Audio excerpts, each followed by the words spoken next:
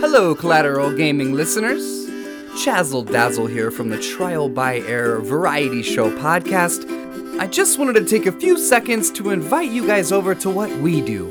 No, it's not video games, but we do invite really awesome and unique bands from all over the world.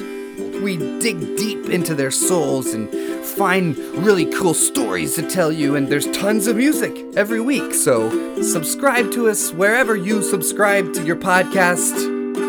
We look forward to having you. I'm Ashley Chancellor, and this is Collateral Gaming.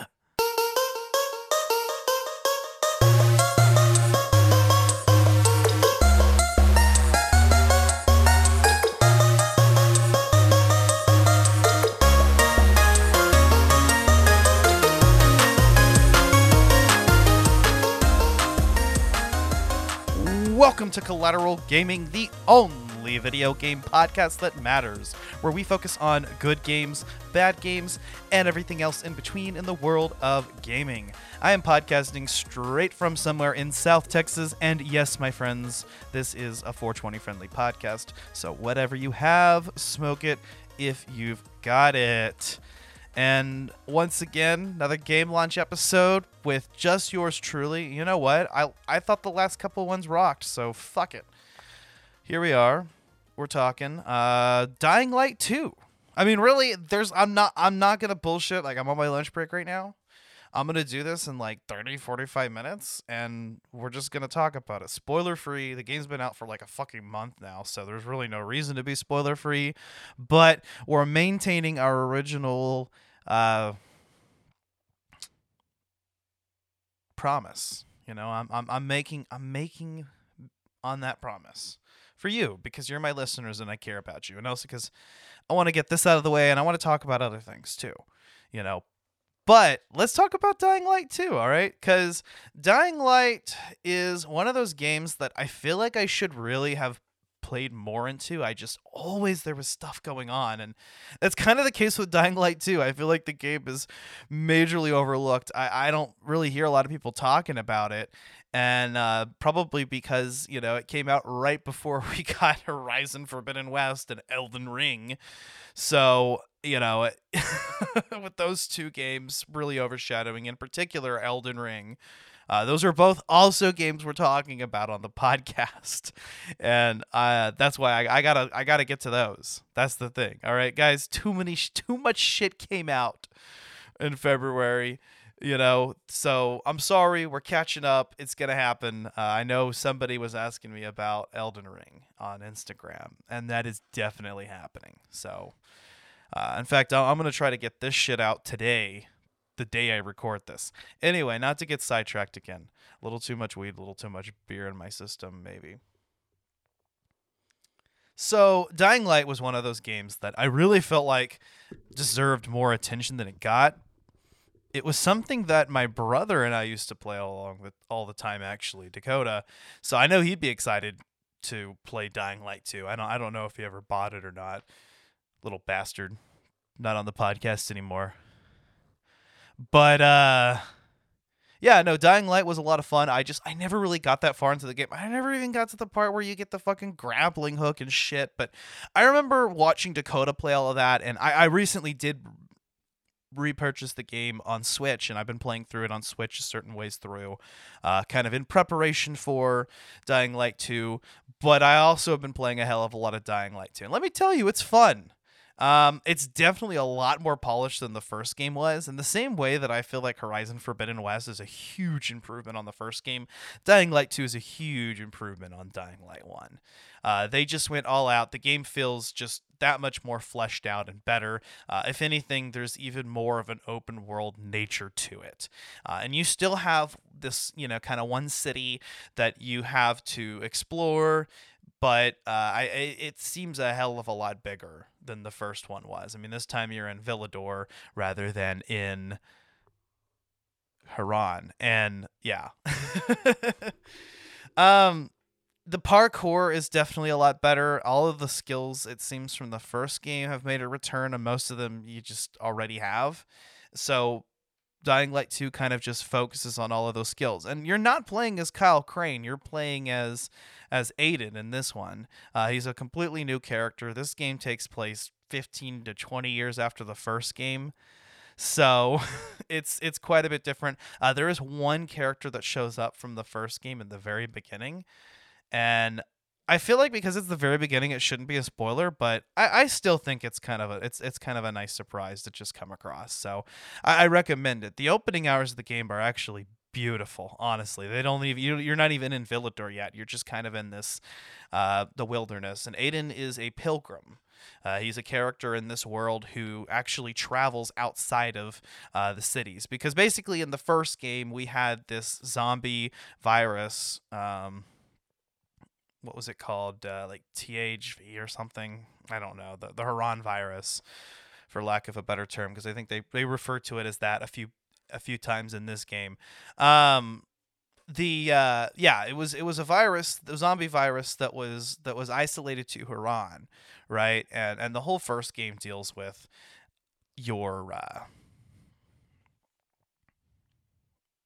deals with the outside world, the GRE, this militaristic organization, kind of dealing with that, and ultimately Haran is gone. I mean, this is 15 to 20 years later, so whatever happened in the first game, fuck it all. Everybody died. It sucks, but it's true. And now the virus is worldwide. Why? Because they actually got a handle on it, and then they kept studying the virus, and then it leaked, and it fucked over the world. And God, this game just is so poignant today, honestly. Like just with the whole situation. But Villador is much the same as Iran. So if you played the first game, you kind of understand the setup. You've got this one city that's isolated from everybody in the city's infected. That's just a given. In fact, people are used to not spending too much time in the dark. Unfortunately, Amtazin, the drug in the first game that halted the side effects of becoming a zombie and halted the transformation process, that no longer works on the new variant. And so, the only way to stave it off is UV. And consuming like these like boosters or inhibitors, it's crazy. But and so a big portion of the game is actually focused on trying not to becoming infected. You have an immunity level, and I don't ever remember having that in the first game, at least not as far as I went through it. So that's an additional stress that you have to worry about, something that you worry about when you go at night. But I do feel like you do a lot more nighttime shit in this game. I mean, in the first game, night is kind of treated as this like challenge mode, like you'll gain this many more points while you're in nighttime, and you'll get all these bonuses. But like, that's just for you to kind of grind and shit. Like it's not necessarily required for story progression. Some of the side quests want you to do it, but in this game, quite a bit of the side quests, at least around half of them, require you to move around at night.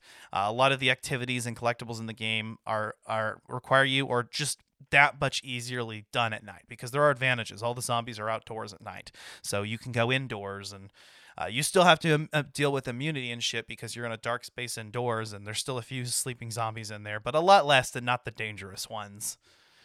Those are ones are on the streets. So you have specific side quests and even parts of the story that take place at night and require you to kind of finesse your way. And you've got to be careful. It's much the rules of the first game. Stick to the rooftops, because you've got on the ground level, you've got these like howler enemies that will alert and start a whole chase against you that just goes up in stages of progression, much like the police on your tail in GTA.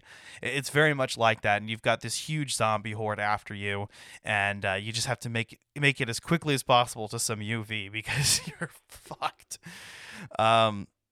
So I actually really, really, really enjoyed the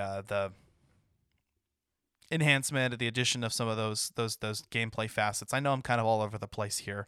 One thing I was going to say was that, Villador is kind of this other closed off area, just like Haran, but apparently that's all the world is now, is just, it's just, these few settlements. The world is just been completely decimated, in the true sense of the term, because I think that the figure is something like 10%, if not less, of the population left, and just a complete fraction of of civilization, and even philosophical questions about whether society should turn out the way that it did before. Is this part of the problem or whatnot? And there's a lot of questions about that. There's even some politics in play with the government seizing arms and how that affected the populace, and not even necessarily a statement either which way, whether what was right or wrong, but just kind of, like just the aftermath of all these civilizations. You have the GRE's over, but you have a militaristic faction, an occupation within Villador, which are known as the Peacekeepers, and you can even side with them, or you can side with the survivors, and you can unlock different areas of the city, like windmills and power water towers and power substations, and you can actually give them to either faction, and those come with various different perks. With the survivors kind of aiding you more with traversal and stealth, whereas the Peacekeepers are going to help you more with combat and just, laying traps for the infected. So anyway, in a world where you have these just settlements of population, a pilgrim's somebody who actually runs on the outside world, and people are kind of scared at them because, these are people that just fucking like... They just keep going, and Aiden is somebody who's managed to go for years and travel just thousands of miles or kilometers without getting infected. And then the second he shows up in Villador looking for his sister, that's his main goal in this game, he gets infected, and he's actually treated really poorly. People want to kill him, but it's like, okay, this guy Hakan helps you out, and he helps you get a biomarker so you can identify yourself, and that kind of introduces you to the whole immunity mechanic and having a visual indication of how far you're progressing into immunity in a time limit. And really what you have to do is just make sure that when you're in a closed environment in the dark and like your immunity goes out, just carry plenty of consumables with you that will stave off that progression. UV shrooms, very common, or you can get immunity boosters. And so it's not that. In fact, you can even craft like UV, like bar lights, whatever they're called, like just like light bars and glow sticks, basically, and throw them in and use them. But because indoors, it's not going to be as easy to get to one of those, to get to a UV, safe zone. But a lot of the mechanics of the first game return, of course, creating safe zones and just the overall parkour and combat approach. You can no longer repair weapons in the traditional way. That was something I found out the hard way. I thought how do you, and I was looking up, I was like, how the fuck do you repair shit? And then I realized that you can't. But what you can do is weapons that you really like, you can modify them. And that's the thing. Modification actually adds to the durability of the weapon. So it's something that's worth doing actually later on, once you've actually used the weapon a little bit. And you can increase its durability and give it a kick-ass punch, So I spent quite a bit of time in the game, actually, quite a bit more than I feel like I did in the first game. Like, if this game was like a three-act show, I feel like I got past the first act, and I'm now within the center, which is, for the whole first part of the game, like what you're trying to get to. And what you don't realize is you're accessing what's maybe like a third of the game world at that point, and that's already big enough as it is, and has plenty to do, and so many missions that I had to skip over because I'm trying to move along. And you don't even get the paraglider yet. Yeah, you get the fucking paraglider, and later on you're supposed to get a grappling hook. I haven't got that far yet, but it's a hell of a lot of fun. This game just really ramped up the fun from the first game, and anything you came to expect of that, but just with a highly more polished experience. Again, it feels a lot like what Horizon Forbidden West did for Horizon Zero Dawn.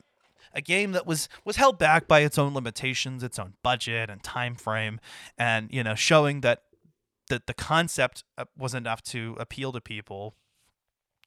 What does it look like whenever we actually throw money at this? And that's what Dying Light 2 is, and it's a shame it's kind of overlooked. And I will say that I think that like Elden Ring is a far better quality game. Don't get me wrong, but you can definitely see the hours of effort that were poured into this game. It feels like a game that wasn't rushed. By the way, I don't believe any crunch happened here, and I'm gonna say this again. You'll hear it again before the end of the month on other episodes. But crunch is why games have issues. You take any good game out there like this, just completely blew you away, and more than likely there was no crunch involved in it. At least that's my perception. Maybe I'm wrong. Don't screw up the password again. This time, we'll blow your head off. Sweet. Love you too. You better get it right. Now listen, Steve, don't try to warn anyone I'm here. Raynor said you were a pilgrim. None of your business. You think your barking will make an impression on me? Did you know a girl named Mia? Mia? No. Who's Mia? She's my sister. Promise you'll never leave me alone here. Never. I won't leave you. Swear. I don't have to. Not him, no! Long time ago, Waltz hurt her. He took her from me. And I want him to tell me where she is. Well, that kind of information is expensive. Maybe I can help you. Welcome to paradise. Look around, Aiden. What do you see? Something people outside the walls could only dream of. Who would have thought the end of the world could be so peaceful? I wish Crane could have seen this. Luan, it's not a sign of weakness to say you were worried. Death is how we thank traitors. You didn't say you were working for Ader. I don't work for Ader, I work for myself. Here we're all infected. Are you scared of him? Most people are.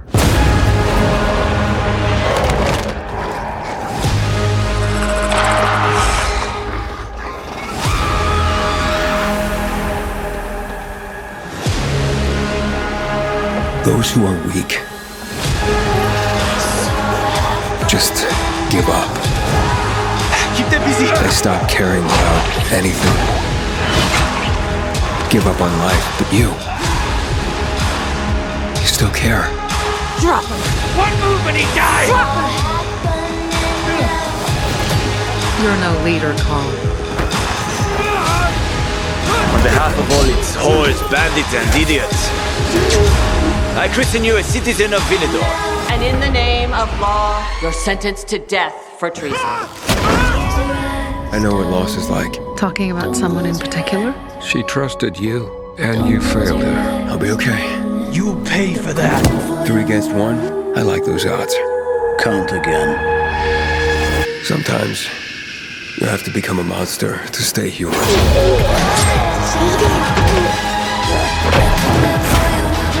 Tortured us! You were hurting me! Nothing could ever tear us apart anyway. Fuck the plan. We don't know what's up there.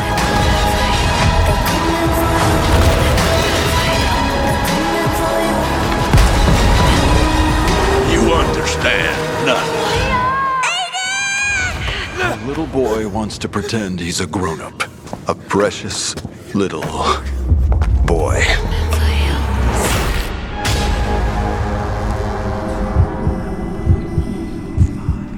But yeah, no, this game definitely feels like they spent the time on it that they really needed to.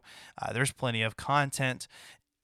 It's very much the same kind of thing as the first game, so if you just really weren't into that, you might not like it, but I might give it a shot. I think, unlike Horizon Forbidden West, which builds upon the story of the last game, like this game very much is its own story. You don't have to have played Dying Light 1. In fact, and it's different enough that, maybe if you only halfway tried Dying Light 1 and you didn't like it, you might give this one a shot. I mean, if there's a demo out or you can watch some gameplay videos and see if it's something you're into, I would definitely recommend it. But again, it may not be everyone's thing. I like the action RPG gameplay combined with the parkour mechanics. The combat is a lot of fun. There's so many different ways that you can approach combat and situations. I found a place in the game where it looked like I was supposed to knock out all these guys, but I just fucking ran away because I didn't care. And I realized that was totally okay to do. The game didn't punish me for doing it. There is the story isn't bad. I mean, I feel like there were at times where I kind of just wasn't paying him much attention, and I didn't really know why I was going where I was going, but like I understood the overall what was happening. And there definitely are a lot of character relationships that you build throughout the game, and you know, kind of wondering what are the what how what am I trying to say? What are going to be the outcomes of these characters? What are their real motivations? Like Hakon, for instance, you know, like why is this guy helping me so much? And you know, what's going on here? Rosario Dawson delivers a performance, and it's quite a ways into the game. I mean, you spent maybe like, I could have easily spent a good 10, 20 hours before I even got to the point where the story just really picked up, and like Rosario Dawson comes in and she's just an immediately likable character as Lawan. Already seeing kind of sparks flying and whatnot. And it's funny because there was another character I felt like Aiden kind of had a romantic connection with, but yeah, as far as I know, there aren't any romance options in this game or any overt romance from what I've heard. That might be a spoiler. I'm not going to talk about it because I don't know. But with the amount of time that I've spent on this game, I really have thoroughly enjoyed it. I keep getting excited about, you know, unlocking new skills that and perks that I can use, because those skills just look really fun to use. Are going to help with the way that I fight or the way that I traverse the city. So you really just want to spend a lot of time, you know, gaining experience and buying skills, and it's easy to get sidetracked. The good, like, I think one of the best qualities for an open world game to have, or a game with side quests, is that those side quests feel just as engaging as the main story does, to the point that like you may not even be invested at the main story at a certain point and tries to do side quests, that content that's just almost just as good, if not, you know, good or better. And that's so rarely been the case, you know, in gaming before the open world genre really sort of appeared. I mean, Majora's Mask has, I think, one of the most phenomenal side quests in gaming, that the story of which just really actually complements the main story. But you know, that was kind of one of the early examples of that I saw. And yeah, I would say that Dying Light 2 passes the open world test, in that, you know, a lot of these other missions are fun and rewarding to accomplish along the way. I don't like to go out of my way to do something. I'm not going to spend time clearing every level 1 quest of the map, you know, and then every level 2 quest, you know, but part of that's too because I wanted to talk about the game. I wanted to play through as much of the story as I could, but I mean, I feel like I definitely would have explored even more, to be honest, if I wasn't in a rush. Or I know I would have, you know. But even so, like, even if you're just like doing side missions on the way and just whatever isn't out of your way to do, it's a hell of a lot of fun. And I had to keep reminding myself, like, hey man, we really need to get going with the story. And that's not to say that the main story isn't engaging, because it is. It's actually a lot of fun. And I like how you actually have the option now to change the landscape based on which faction you join. I mean, in Dying Light 1, you had, you know, the people in the tower who were, you know, obviously the good guys, and then you had fucking Rais and his gang, which were obviously bad guys. And yeah, you sort of worked alongside Rais, but you hated it the whole time. It's not something that you wanted to do. You did it for the good of the people of the tower. And then you have the other faction, which is the GRE, and, you know, kind of questioning what orders they're giving you and whatnot. This game is a little different. It's not so black and white. I mean, I feel like the survivors kind of seem like the ideal force, the ideal faction to side with. I mean, the peacekeepers obviously aren't doing a good enough job not letting people starve and not have access to water, and that's all that these people want. But it's not, it is, there still are a lot of shades of gray to it, because, you know, a lot of the survivors do shitty things, and people take advantage of each other, and the peacekeepers, you know, represent organization and whatnot. And later, when you get to the central loop, even though you've already picked a faction, you know, one way or the other, you're going to learn more about that other faction, you know, and kind of open up and see, you know, oh, hey, maybe the peacekeepers aren't so bad, you know, but you still have a decision to make. Who am I going to gonna take this, and I thought I would have easily been like, oh yeah, I'm gonna side with the survivors the whole time, but I found myself kind of questioning it, kind of thinking about it like, the choice that I'm making has consequences one way or the other. What about these guys that helped me out? What are they gonna think about this? They may not be too happy that, like they helped me out or they were nice to me, and we, and just for me to kind of be like, nah, fuck you. But there's a moral dilemma aspect to it. And even when you think that you have a clear cut choice, you still kind of wonder, could I have made better choices? There's a lot more choice-based dialogue now. I mean, I don't think that there was really, I don't really think you could make very many choices in the first game. I know the ending had a choice, but like just within dialogue in this game, you can select different options and make different decisions, or more often than not, just find out more about a situation and kind of, get more of the details. Or if you don't feel like you need to, it doesn't feel like you're obligated to. It feels like you're making choices. And then there are a few top points in the game where you do make like choices, and then it's sort of time sensitive. It gives you like just a few seconds to figure out what you're gonna do, and you're like, oh shit! It's kind of like a Telltale game. Like, what am I gonna do? Like, I don't know. This feels like the right thing to do. I guess I'm gonna do it, but you have no idea what the consequences of those are. I thought I was making the good choice, to go like save this girl or whatever, and then I ended up like fighting all of her friends, and I'm like, I don't want to kill these people, like.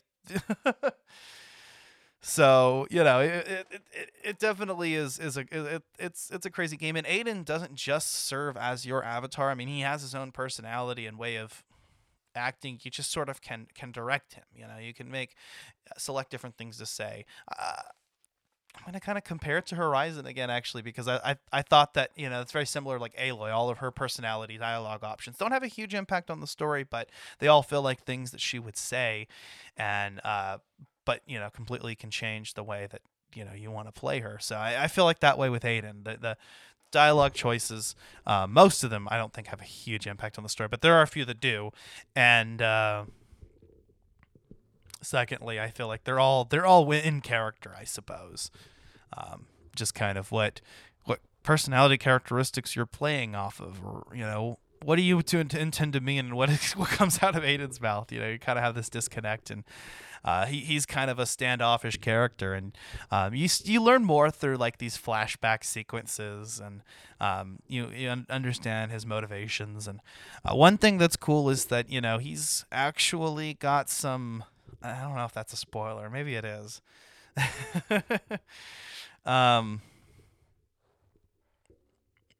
Yeah, I'm not gonna say it, but yeah, no, I think that he definitely is definitely a lot more.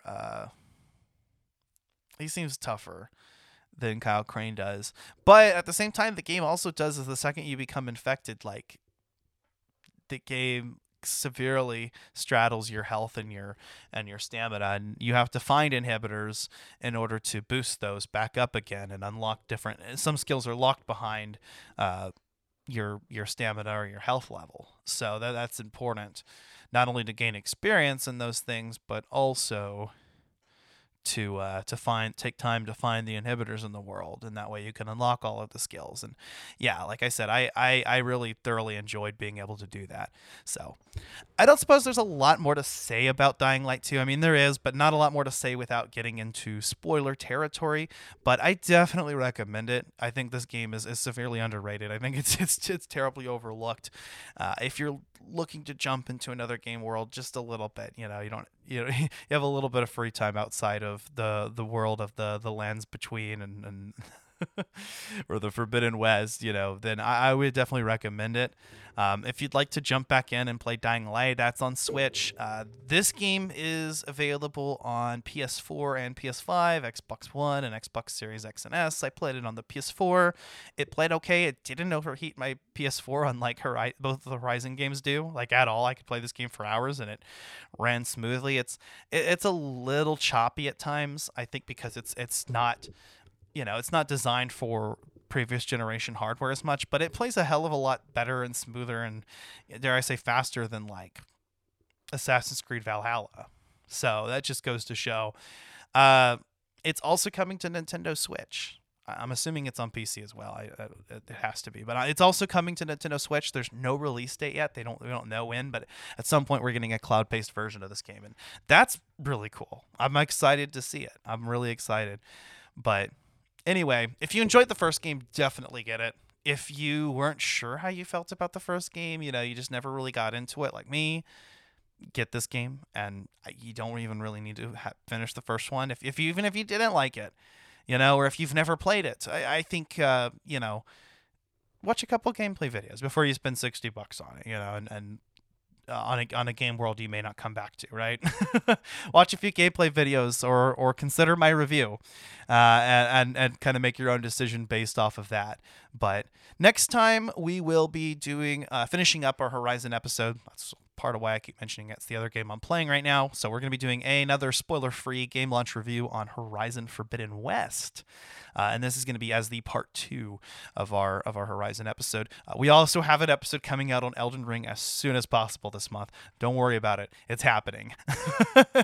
I mean, those are really the priorities. Hellblade: Senua's Saga, or Senua's Sacrifice. Sorry. Not the second game that's coming out. Hellblade: Senua's Sacrifice is the next main episode we're doing, like our numbered episode. And I'm not even worried about getting that out this month as planned, as much as I am getting out those game launch episodes. That's sort of the plan here. But we'll see. And hopefully we will have not just me on all of those. I know for a fact we won't. Megan, of course, is playing Horizon Forbidden West and loving it. Can't wait to start talking about it. I think we're meant to record that this week. And I know Agony wanted to, who we did our Elden Ring stream with, live stream or his live stream. We were guests on his live stream, and we would like him to be on our episode. He's going to. He had planned to be on that episode, so I expect Megan will be there as well. Maybe Zach. Zach, if you're listening, I don't know if you've been playing Elden Ring, but you should. Yeah, they're going to be on the Elden Ring episode, and then Hellblade. I mean, definitely. I'm obviously Megan's going to be there for that, and I'll be on all of these because. So we still have a lot of other stuff coming out. We're sort of winding down the season, but we're trying to just get everything out and planning next season already. I'm actually really excited about it. Super stoked. But if you enjoyed this episode, please leave us a 5-star review on Apple Podcasts, feedback on Spotify, or whatever your platform of choice is. If there's an option to give feedback, we'd love to have it. Even if it's not 5 stars, right? If you have some complaints, all right. If it's like 1 star, if it's like bad, like come DM me about it first, and maybe we can talk through it. I'm kidding. I want constructive criticism, and I want things to be genuine. And I really enjoy the how much people have retweeted us and followed us and listened to us. We really appreciate all of that. I need to wind down. I need to go back to work. So you can find Collateral Gaming on Apple Podcasts, Spotify, Google, YouTube, wherever you listen to your podcasts.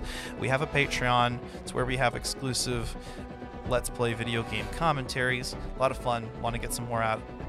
And we are also on social media. Check us out on Twitter, Instagram, and Facebook.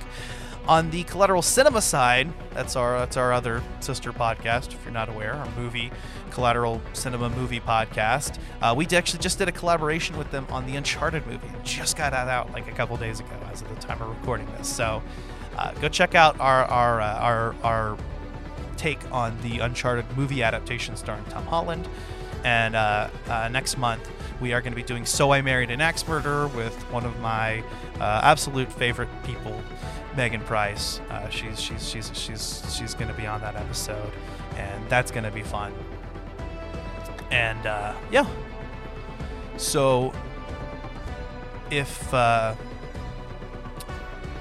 that's it. That's all I have. Alrighty, well, this has been Collateral Gaming. My name is Ashley. We are out.